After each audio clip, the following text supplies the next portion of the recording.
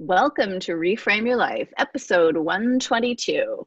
My co-host Sandy Reynolds and I welcome Erica W. Cantley today, author of Teaching Hamlet as My Father Died, published in 2020 by Lisa Hagen Books.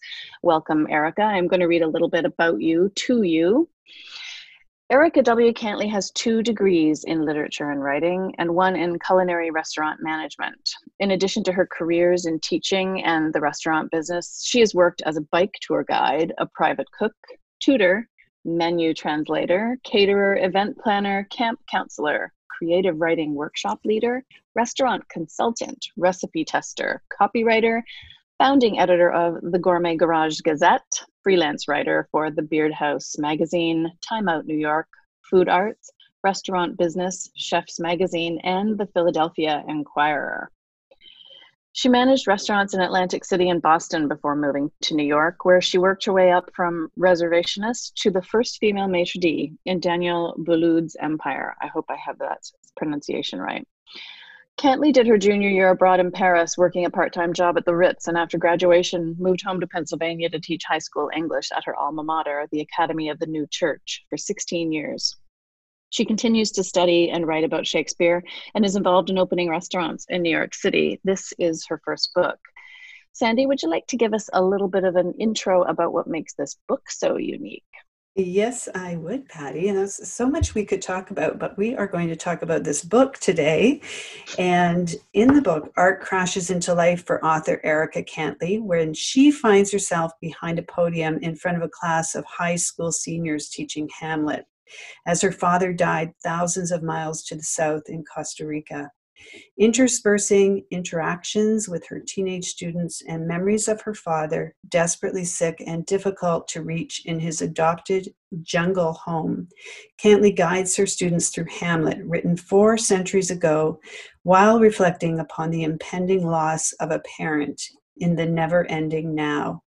The result is a powerful memoir of a love that will not die, the timeless story of the bond between parent and child, the magic created by a gifted teacher and willing pupils, and finally, the exploration of the timeless themes of Hamlet, the study in the transition of power through the generations.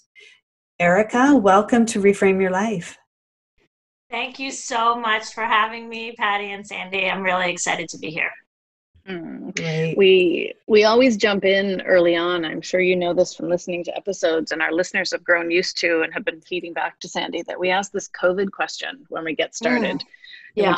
Would you like to take us there, Sandy? You're the master of the COVID question. Well, because COVID has been impacting all of us and all of us in a different way. And I understand are you living in New York City right now? Yes, I'm living in Brooklyn. Okay, so lots of New York news. And I was thinking as I was reading your book about teaching during COVID and about, even though you're not teaching right now, I thought it would be interesting to get your perspective on that, because I was trying to imagine you in front of a classroom during this time. And I don't know, any thoughts you have around classes and teaching and anything related to life during pandemic? Yeah, well, I have a lot of thoughts, of course, about the teaching thing, and they're kind of all over the map. First of all, I'm super sad about not teaching through this for a lot of reasons. Maybe the biggest one is that you really learn while doing. You know, that's really the best way to learn. And as overwhelmed as all of my colleagues have been teaching, and as incredibly hard as it's been, and so many people, of course, have said it's the hardest thing they've ever done. And teaching is already exhausting. At the same time, they are learning and inventing what needs to be done. And it's a lot easier to learn on the job than it is kind of in a vacuum. So while my colleagues have been in the classroom or at home or doing whatever kind of hybrid that they might be doing, I have been interviewing people, I've been taking courses and workshop training, but it's not the same. It's all Right. theoretical. Whereas in the classroom, it's all, you have the theory behind you and you do your studying to inform your teaching. But for me, teaching was always such a kinesthetic thing, and it's all Right. about that dynamic in the classroom and the exchange. So, Some of the so most it's, entertaining scenes in your book, in fact, are when you get the kids up out of their chairs and you're Mhm. really, this is when I certainly wish that my first round through the major works of Shakespeare, I wish I'd been getting up and really unpacking them as freely and openly as you do with the students. You get them up out of their chair and literally the whole classroom becomes a stage, and that's lost now, isn't it? And I keep thinking to myself how how how students are going to interpret works of drama when they can't interact with one another in order to play with the voices. For example, there's a scene in the book where I don't think it's from the To Be or Not to Be soliloquy, but you have them walk around just saying it different ways to one another, saying the lines different ways, and realizing that the loudness, the quietness, the emphasis on the different syllable will change exactly the way it's interpreted, and the loss of that you must grieve that. yeah, I do. And I grieve on so many levels because I grieve selfishly that I'm not there. I Sure. grieve, quite frankly, selfishly that I don't have a stable job because, I chose to go back to this kind of that's another story, but I chose to go back to restaurants in New York at this time, about 6 or 8 months before COVID hit. So I'm grieving for not having the job that I love to begin with, trying something new, and then now not having a job at all. So that's really hard. I grieve for my colleagues because of the loss of that. And probably more than anything, all of us grieve for these students. When you live a school year lifestyle, it's always somebody's graduation. Right. And that's the end of your school year, and it's very standard for a teacher. And it's also Sure. a huge deal every time. It's Right. always a And huge so deal. uplifting, isn't it? And we're Mhm. hearing, not to go on too long and give COVID any more air than it already takes from us, but there's the tremendous uplift of the energy of the students, and each quiz, each assignment, each acting out, each act and scene. And because Hamlet and the structure of Hamlet is such a convincing, compelling, and structurally so clever that you run the book alongside your own experience of grief, I thought to myself, what a downer for you in particular that you don't have sort of that daily uplift of the light bulb going on for you students.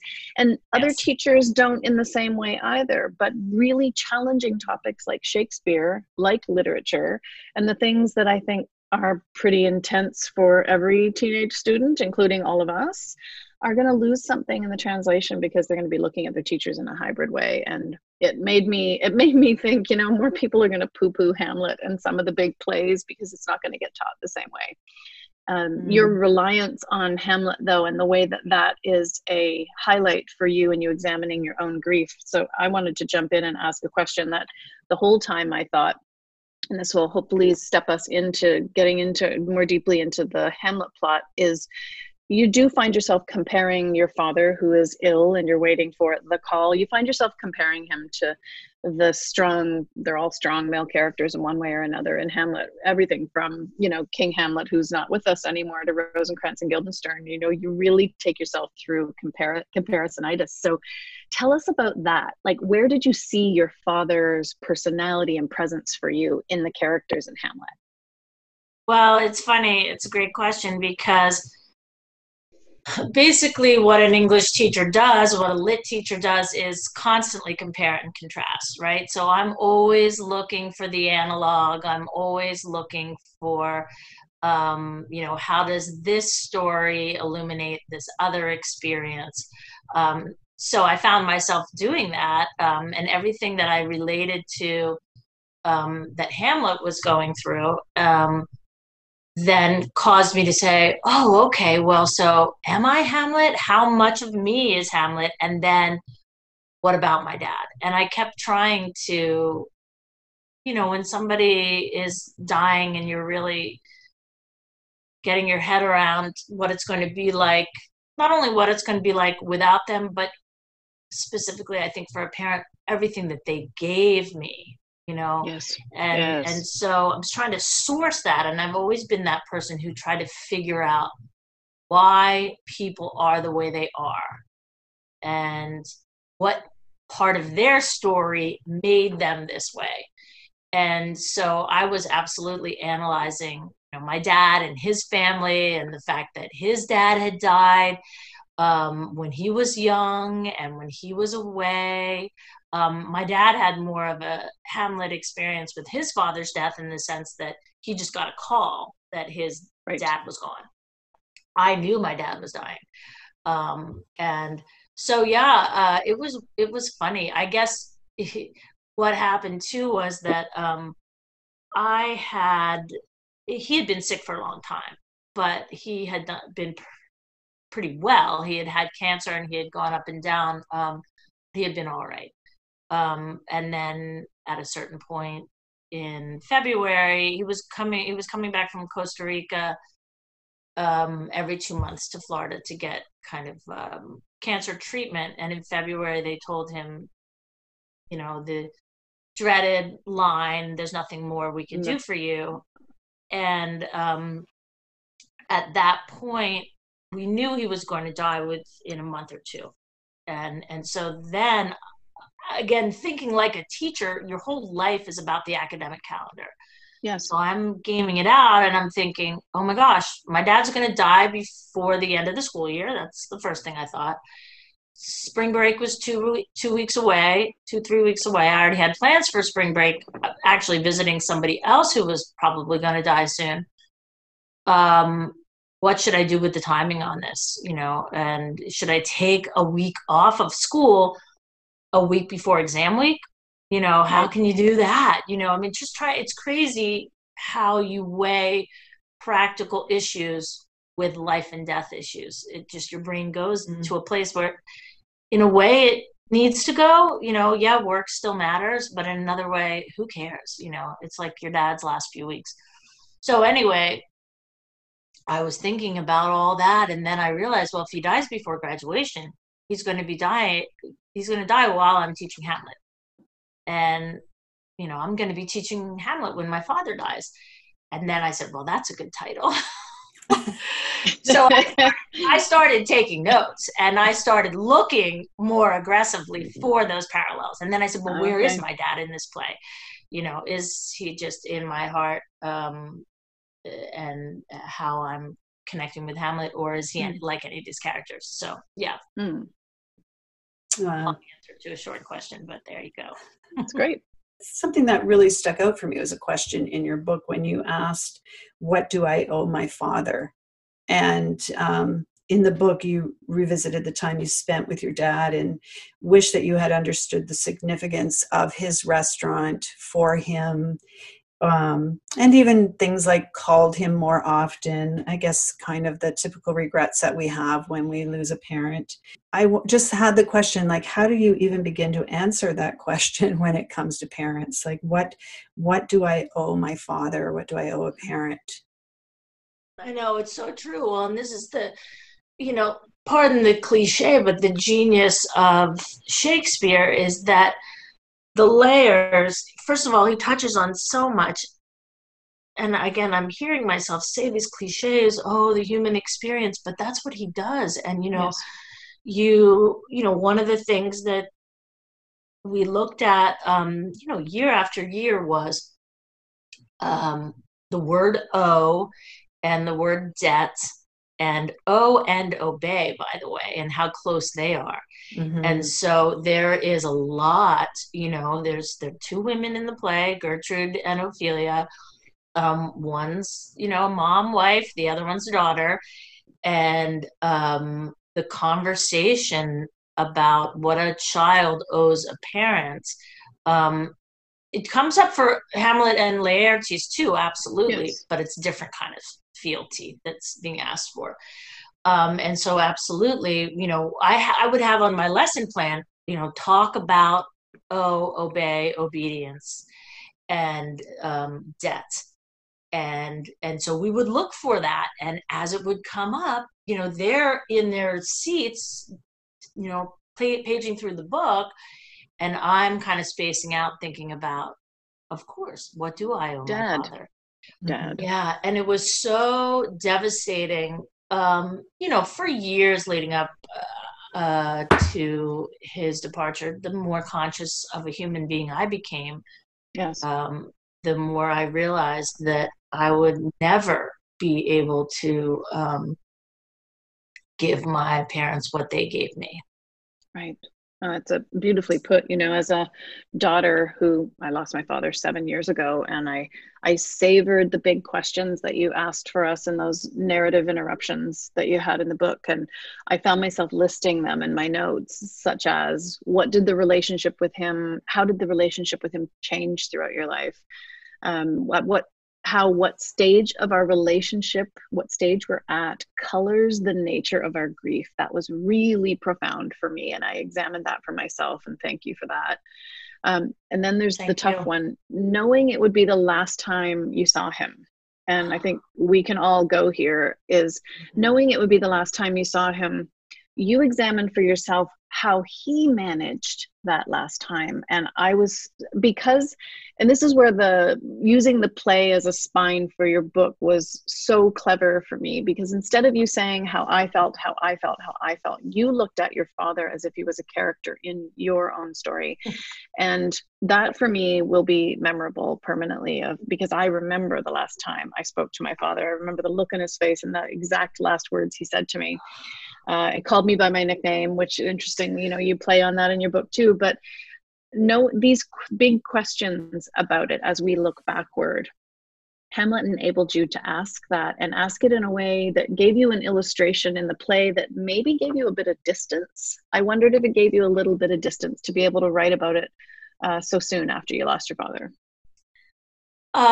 Yes, absolutely it did. And I find myself, I'm listening to you talking about the book and I'm getting very choked up. And what it reminds me of, part of the reason why it took me so long to write this book and to bring it, out into the world, is because, like in a Shakespeare play, like, he always dies at the end. Right. And so, you go through, and that's part of, loving, and certainly teaching the plays, and I imagine acting them. There's a part of you when you start Romeo and Juliet, or you start Hamlet, or, you start one of these plays, that it's the stupidity of the characters that bring them to that end, like sure. Macbeth or Othello or Lear, the tragic flaw. And there's still a part of us that says, they're not going to make the same mistake again, are they? Right. Tell me it won't end the same way every single time. But the character Exactly. you were going to lose in your memoir was your father. There was no way for him to not die in your memoir. That must have been, I'm glad you brought that up, because how very compelling when you were writing to actually not want to finish your book because you had to ostensibly let him go at the end. Yeah. And I know we're taking you to the choked up spot, but I really want to encourage the listeners to see how well you go into the pain and come out of it, go into it and come out of it in your book, which gives a lot of relief to the reader, because there's nothing more entertaining than teenagers trying to learn Shakespeare, seriously. Exactly. And like the characters you created of the students, they are comic relief at its best, a nod to Shakespeare. Yeah. They're absolutely, and let me add some levity here about the examination of ghosts. So you're in really heavy subjects in there with them, but then you finally said to them, hey, even though you're asking them tough questions about losing their own parents, and they're teenagers who don't want to go there or don't know how, you then say, so like, what do you think about ghosts? And maybe you could take us through a little bit about when you get into that, because ghosts are central to a lot of Shakespeare, but particularly to Hamlet, because a lot of people wonder, what is real? What's a hallucination? A question you actually ask your father. So I wonder if you could speak to that a little bit about how the ghosts adds levity, but that was Shakespeare's idea, right? Right. Well, so that's interesting. I'm not 100% sure about Shakespeare's intent regarding the ghosts. I think they can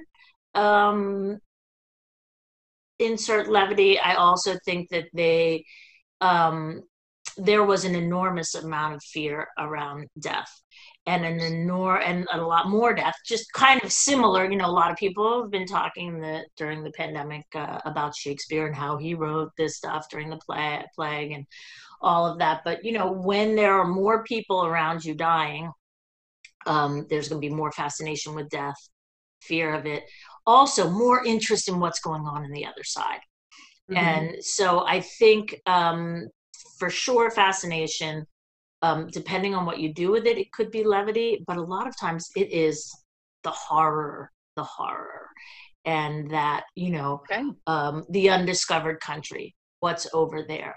And so what I thought was fascinating was that you want to see your dad one more time. And also it's because, you see, so much of what is infused, I think, in this book is the fact that I've always been fascinated by my father and by the father-child relationship. And so I was always and by death. So I was always paying attention, certainly for the last 10 years. Anytime somebody lost a parent, I would listen. Mm-hmm. And I would watch what would happen to them. And I would try to be there. In my hometown, it's a small town where I taught. And for some reason, we went through a space where a lot of people died really close. And because we all knew each other and were interconnected, it affected us a lot. And a lot of them were younger people. A lot of them were accidents, strangely, or just out of the blue.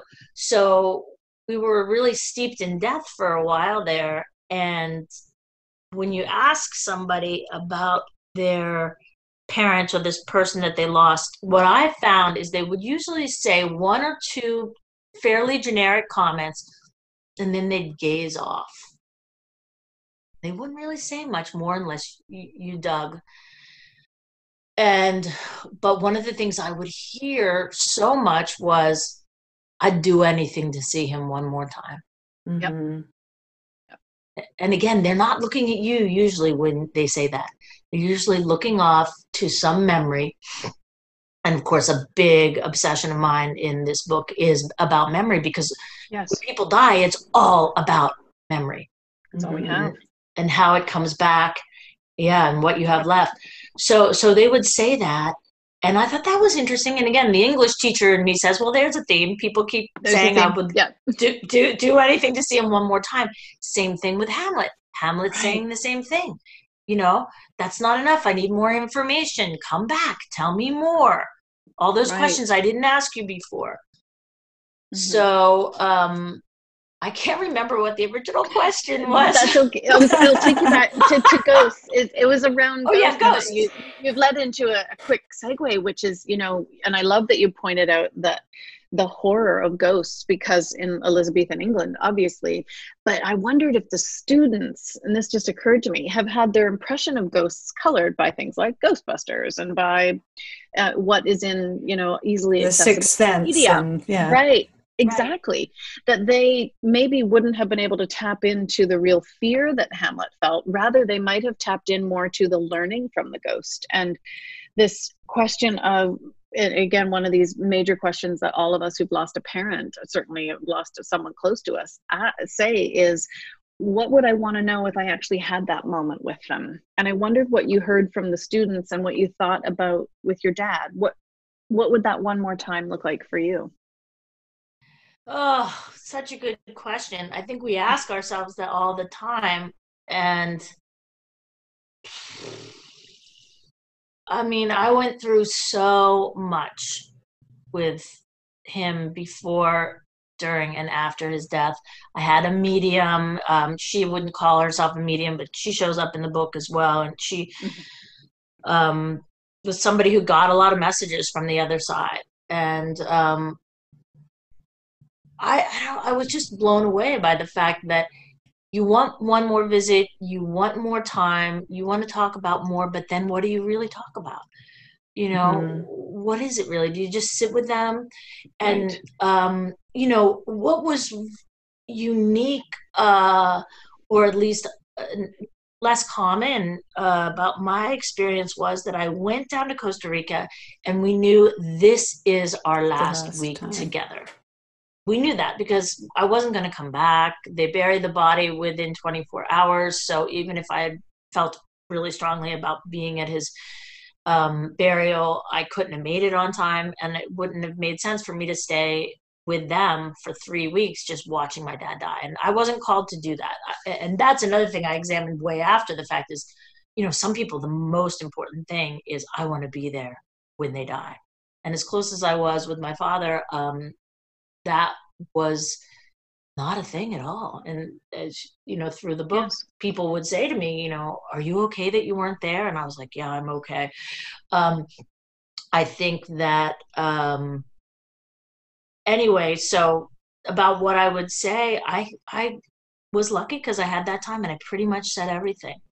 And then what would I want to know from him? The funny thing about people is they seem to have a set number of stories that they're going to tell you. And especially if they're older, maybe if trauma was involved or something, and we all have some kind of emotional trauma, they're not really looking to dig that much deeper. So, it's so hard. I think the parents are amazing. I will be fascinated until the day I die about why I had such great parents, but then I never had kids. And I feel like I'm kind of spoiled. I mean, obviously you miss a lot, without having children. But I also feel like, wow, I never got my comeuppance, in that sense, right? Because then you really feel it, right? You really feel how much your parents did for you and how little in comparison you do for them. Well, it's interesting the couple of things that you've just touched on were things that I wanted to talk about. So I'm really glad that you've brought them up. But one of them was about how unique your situation was, that you knew when you said goodbye to your dad that you would not see him again alive, and how unique that was. But with the other thing that you just mentioned that I thought of was that you had made a decision to not be there at the end. And then there was something intuitive to me in that, because at the end, he was on his own anyway. And I know other people that have had that experience where they've wanted to be with the person at the end. And it was when they left the room, or when they went to the washroom, or they, that the person was felt free to, I don't know, to depart, or whatever happens, that mystery. And so, in a sense, we can't orchestrate the ending. Yeah. They don't, and they don't want us to, do they? And, I have a unique situation here. I've worked in palliative care my entire adult life, and my mother did as well. And my mother and I used to joke about this, about you can't catch a dying person off guard. They have complete solemnity about the process. And, the way your father, I won't give away too much, but the way your father kept saying to Maureen, it's like, bye, bye, just letting her know. It's like, on my way out, just letting you know. And, I was present when my mother died. And it was funny because she had taught me everything about death and dying. But in palliative care, it's known to be like 99% rule. You are not going to be there at the moment of the last breath unless you literally lock yourself down. And that is very much you. I love the debate you had about whether or not you should or shouldn't have planned to be there in your father's last moments, because those of us who've lost someone and been present know that you would have missed it likely anyway. And he wasn't alone, as you said. He was with someone that loved him very, very much. And even she stepped away for a moment. Yeah. And that's when it was great because, again, you win. And I love that you've worked in palliative care, because I do think it changes your relationship you have with death. Absolutely. And as hard as it is, it's so beautiful. And, again, cliche alert, it's an essential part of life. And why wouldn't we want to make peace, if not friends, with the end of life process, it only can enhance, it's just, most of the words that we use to describe things that are great are, have a fear component in it, like wonderful or awesome. But that end of life really is wonderful in the sense of, if you're paying attention, there was so much wonder. And I do have the tendency to see my life as a book or a movie, and so I'm looking for that stuff. But boy, that scene, saying goodbye to him, I couldn't believe it. The air was crackling, and it was the most intense, incredible experience to stand there, my dad sitting in the car, Good. and me, the bus behind us, and saying, that's it. We're never going to see our dad again. Right. Never going to breathe that you same had to air. get on that bus. And when he dies, I'm not giving away too much there, but when he dies and you reflect on what it took for him to drive his children and his brother to the bus that day, he got in and he drove the car to the bus station. How we fall in love with your father again and again through the book, but we fall in love with him then. But for me, and I know you're not going to read it, but I invite the readers to go into the scene where you're standing studying the hairs on his arm, as his arm rests on the side. And it was beautifully written because we're looking at it through your grief and your retrospective, and there are many glimpses of the way a daughter loves her father in that book. And it was just it was really heartwarming for me, that's for sure. Thank you. Would you read to us? Would you be yes willing? This would be a really good time. I don't start crying. That's okay. I think people listening now are probably feeling like, okay, let her read something. Okay, I'm going to jump in toward the end and kind of on it, just at least emotionally sort of where we are. It must be painful when your child goes and makes their own life somewhere else. How do parents not have their heart broken every day? Maybe they do. What can I do for you, Dad? I wish there was something I could do, I asked him one of the last days in Costa Rica. Just have a good life. Talk about grace. How did I get so lucky? My father didn't have a mean bone in his body. He joked around a lot, but never belittled me.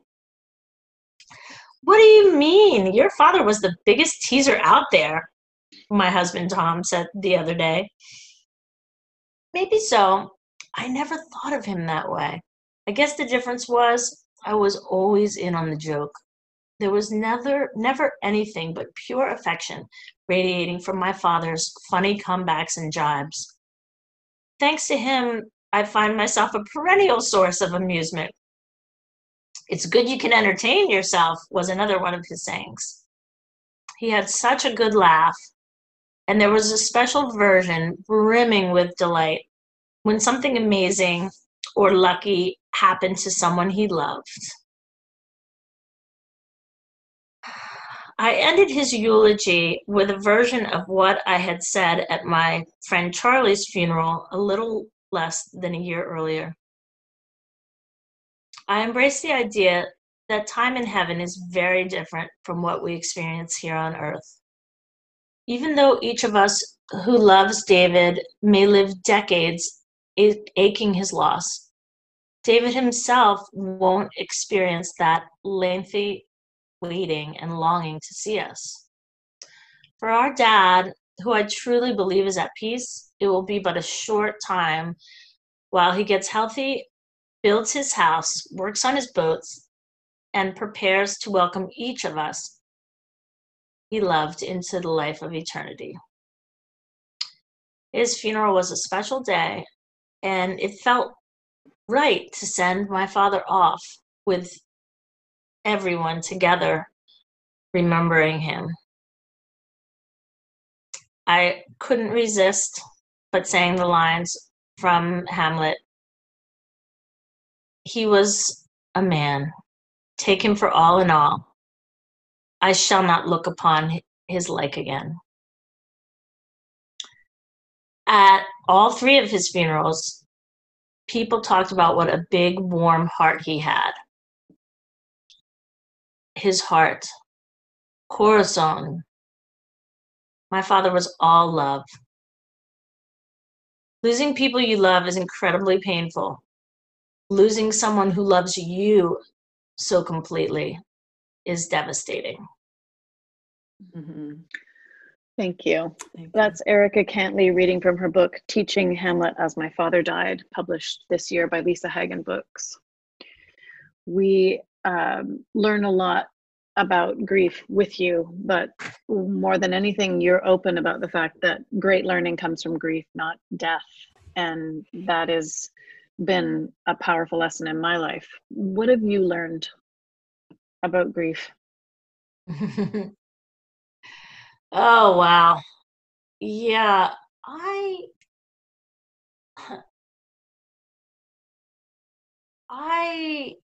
grief, yeah, you said it. Grief can be your friend, and it's a horrible thing to say in the sense that nobody really wants to feel that way. And yet for me, it's my most human, it's my most real, it's my most connected to the fullness of life, which I think includes the other side. But I say that with the full understanding that not everybody has that experience with grief. Right. And not everybody can get beyond the incredible, overwhelming pain to get to the depth of humanity and those lessons. For me, again, I don't want anybody I love to die anytime soon. And I know that the upside will be that the spiritual world will feel very close, and that I'll understand life. It's just so intense. And because life is quotidian, because we do it every day, and the slings and arrows of outrageous fortune, if you will, because we have those, I think we kind of dumb down our life experience. We have to. We can't be on edge and so intense all the time. But grief clarifies everything. It doesn't. And yeah, I just felt like that is what taught me how I wanted to live the rest of my life. And I think it's funny. I think if you do research, you'll find that people make some pretty drastic moves not long after they have a big, huge death and a lot of grief. Mm-hmm. They start looking at how they're living. Yeah, they're talking a lot now about ambiguous grief with COVID, that the losses that people are, piling up for people, and even just funerals. There's been loss upon loss when you can't have a farewell. And I love your work around farewells. And I want to talk a little bit about that with you. But I think I love that idea of grief being a clarifier, because I think but I think that's one of the things that's coming out of this pandemic for people, and the grief and the sense of loss and that fear that people are living with is that great clarification and that greater clarity about who they are and how they want to live. It'd be interesting to see how that unfolds in the next little while for people. Mm-hmm. Absolutely. I think what's scary too is that, we think that grief is the scary part and feeling the pain is the scary part. But as you're saying, Sandy, I think what could also be scary is if we go through a clarifying experience, maybe we're going to find, hey, I don't want to live this way anymore. Or, hey, I don't want to go out every night, or I don't want to see people, or, I don't want to return phone calls. I just want to, I don't know, have a smaller life. For some of us, that's really scary. For some people, it could be the other way. I don't want to have this small life anymore. I want to have a bigger life. And so the idea of a clarifying experience could be extremely disruptive. And I think usually is. Yes. So tell us, I think, because I just mentioned it and I don't want to lose it, is about your work with farewells. I think it's not quite about the book, but I think probably, well, my question was, did the book prompt that work? Was your exploration of grief and writing your book, did that lead you to this idea of farewell? Well, it's a great, perfect topic because, of course, we're on Reframe Your Life, and you know, in that vein, basically, I said earlier that I've been kind of obsessed with death for a while. Part of that was fearing my dad's death, but also going through a lot of big deaths. And our town has a big, beautiful cathedral. It's Bernathen, Pennsylvania. It's kind of suburban Philadelphia, and there's this huge Gothic cathedral where we have a lot of services. And traditionally, it's a very creative town. There's a lot of different artists there, a lot of wonderful singers, and so over the last 20 years, I've really seen the funerals there evolve. To where they're not just the traditional. People really make them their own. They have all different kinds of music, singers, things that are spoken. So I was already steeped in interesting funerals. I love to go into funerals. People were like, "You're so crazy." I loved going because I could cry, but also because I would hear these people's stories, and again, the small town environment was great for that because I was right there. And when usually people's grandparents or parents would die, there, even if they didn't live there, that often the funeral would take place in Bernathen, and so people would come all around. And so I went to many funerals a year, 4 years, and so I was already into it.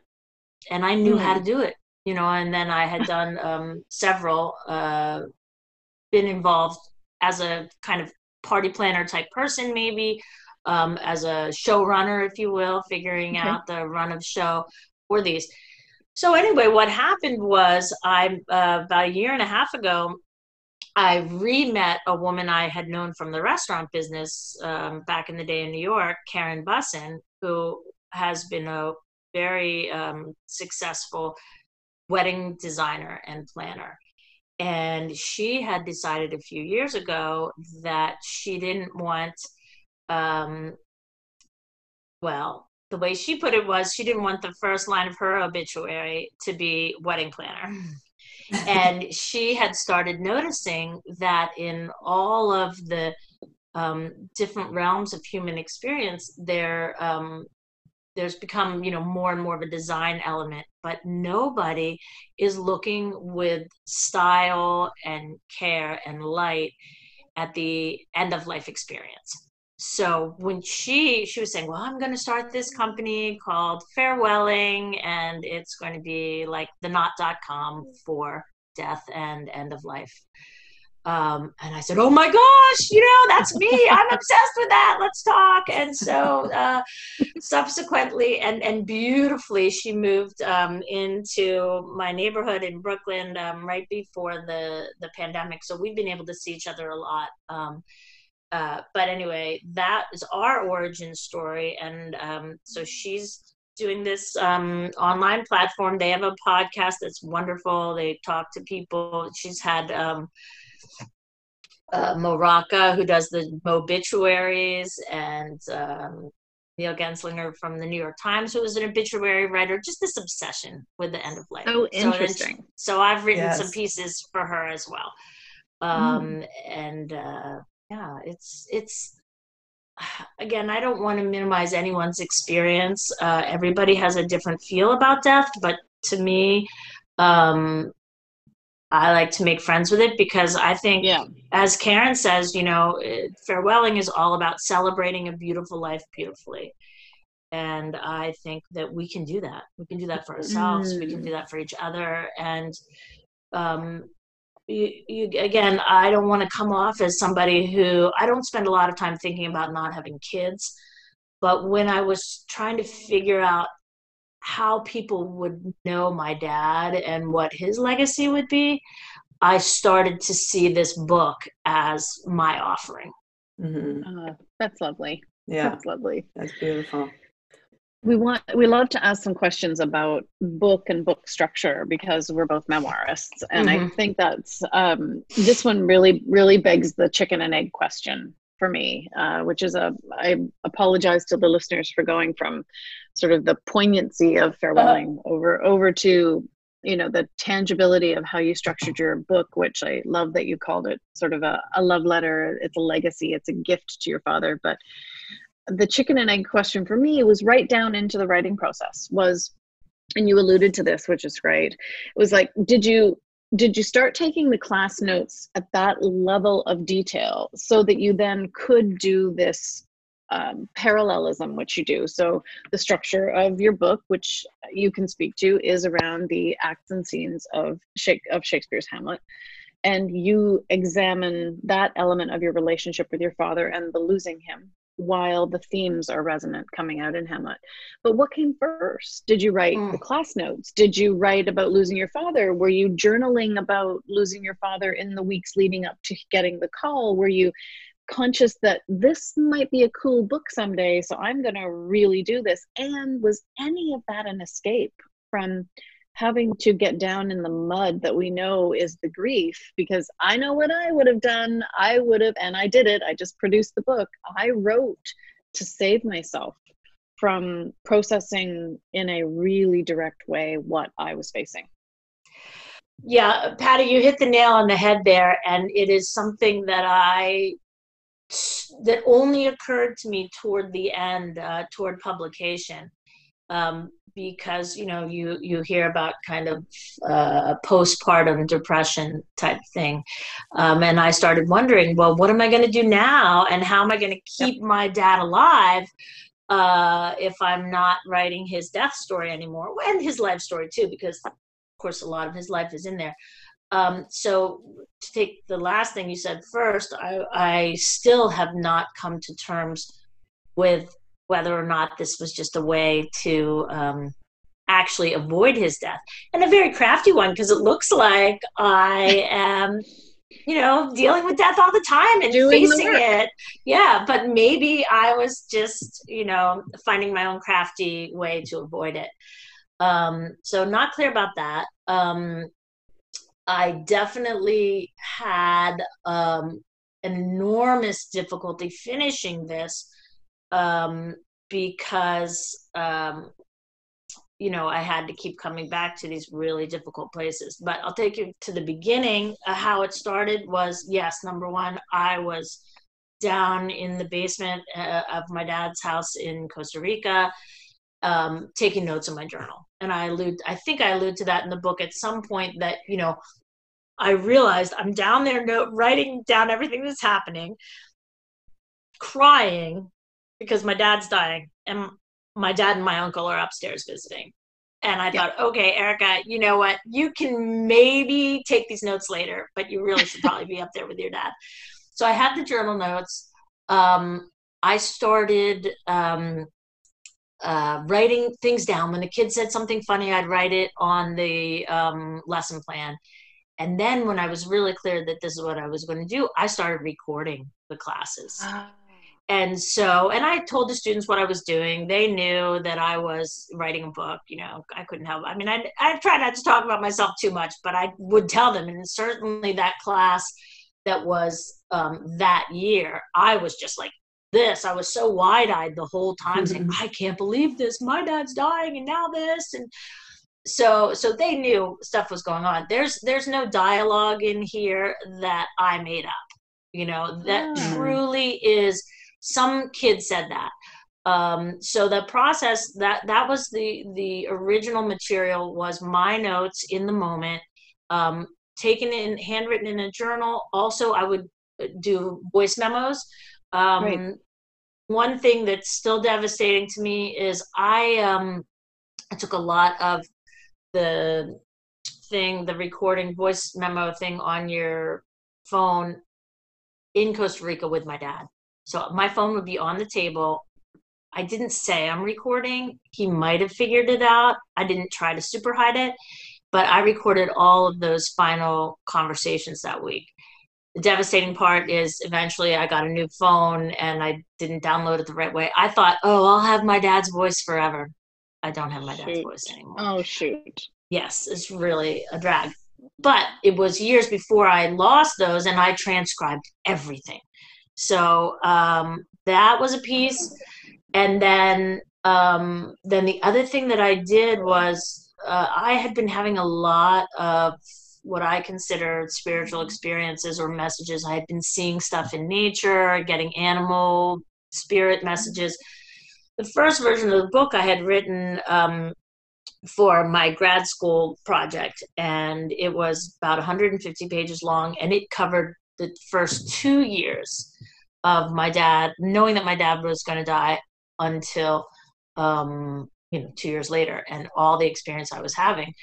Then when I went to speak to an editing coach, a writing coach, like what you do, Patty, she said, well, this is kind of too all over the map, and you really need to hone it down. And I'll tell you what, it was the best money I ever invested in having a writing coach, someone who could see, get with some perspective. And she was the one, Beth Wareham, who said, why don't you try just having this story be teaching Hamlet while your father died, and why don't you try using the shape of the 5 acts of the play?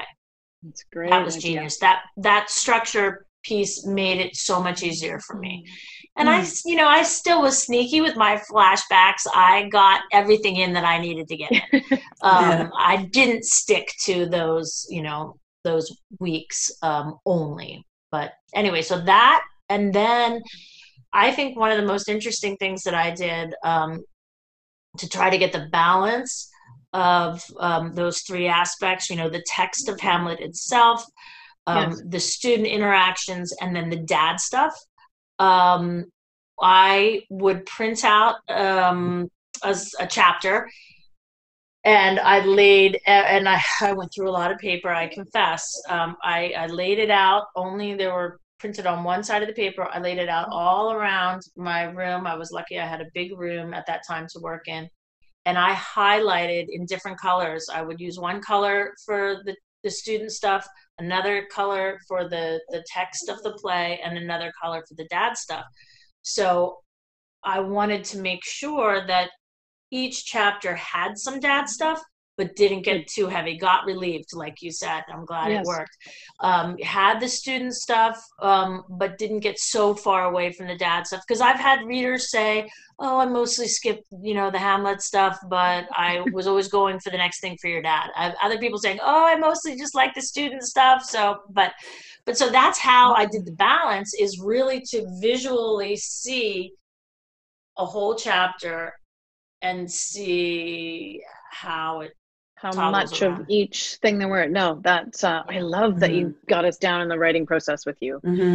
Your line, and before Sandy jumps in the next question, there's a line where you said something about I caught myself with an obsessive need to make everything about Hamlet, and you didn't. And so if that's a reward from a grateful reader, it was that there was enough of everything in there. I mean, I loved the student stuff. I couldn't get enough of that, but it was a way to give us Hamlet, but give us Hamlet through someone else's eyes. So yes, and I want to just add, before we jump in with some closing questions, I have not been a student of Shakespeare, and so I came to the book wondering how I would relate to your story. And for anyone listening who's having, like, in a similar situation that I'm in, I think actually it's a great introduction. It's a great way to understand Hamlet if you have no basis or in the story. And it's very accessible. You don't need to have that. And I think it's, like you said, it's the structure, but it's not all the book is, but there's a great balance there. I learned a lot, and I was the person who was looking for your dad's story. Patty and I talked earlier. She was the person looking at like eating up the student's story. So I don't think it matters. I think there's just something for, it's just a bigger story that a lot of people can relate to. Thank you so much. That means so much to me. Thank you. So we have a few questions we like to wrap up with. And one of them is, we love to hear from people about their favorite memoir. So what's your favorite memoir? Well, of course, I don't have just one. I love The Year of Magical Thinking by Joan Didion. And of course, that hit the spot for me, going really granular with a death as she did. So beautifully. Also, interestingly, I think it was about a year or two after my dad died, while I was in grad school, that I read Helen Macdonald's H is for Hawk, which is amazing. Amazing. Amazing. One of my all-time favorites. Yep. So that is incredible. The professor that assigned that book to us, Richard Wertheim, he wrote a book called Citadel on the Mountain, and that was about his dad.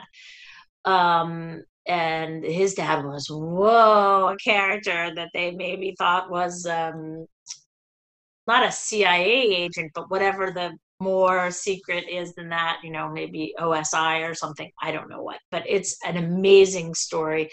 And he handles memory so well, and kind of that Citizen Kane choppy, you go here, you go there, and that's the way the mind goes.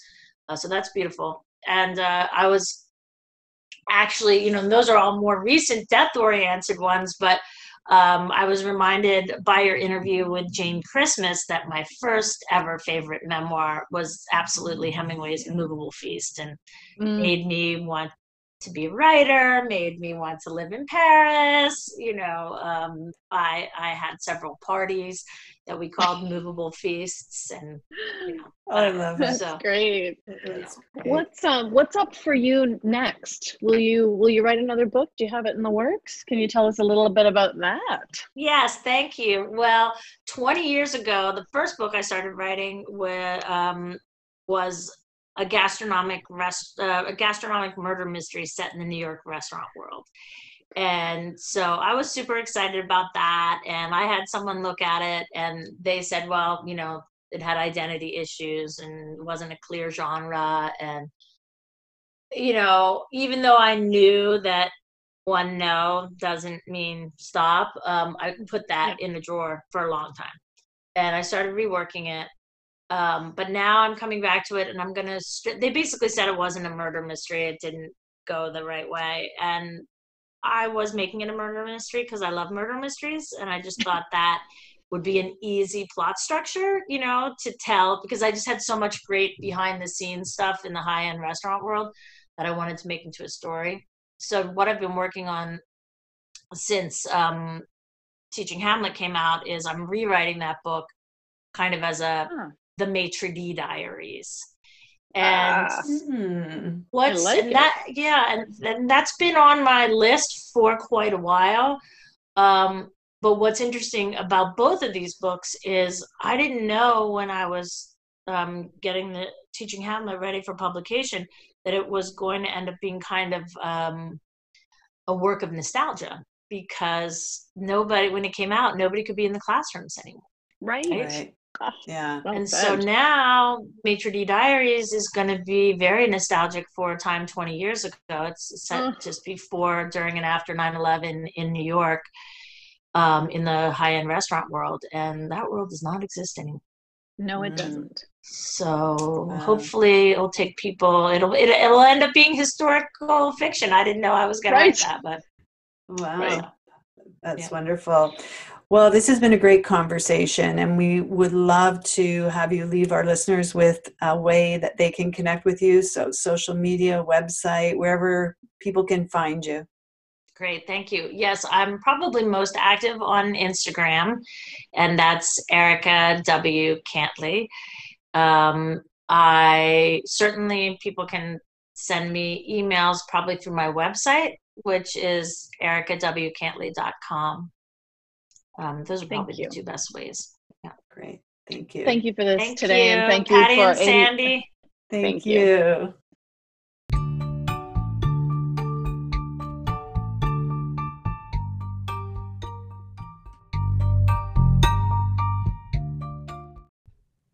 Hi, it's Sandy here. Thank you for listening to this episode of Reframe Your Life. If you've been enjoying our episodes and the interviews that we've been bringing you each week, we'd appreciate it if you would help us get the word out about our podcast. The best way is to share it with a friend and leave a review for us where you listen to podcasts. If you're interested in finding out more about my work, you can find me at sandyreynolds.com. I have a special PDF file available with my newsletter for anyone who struggled with people pleasing. And if you're interested in finding out more about the writing process and crafting your own memoir, check out pattymhall.com. And thank you for listening.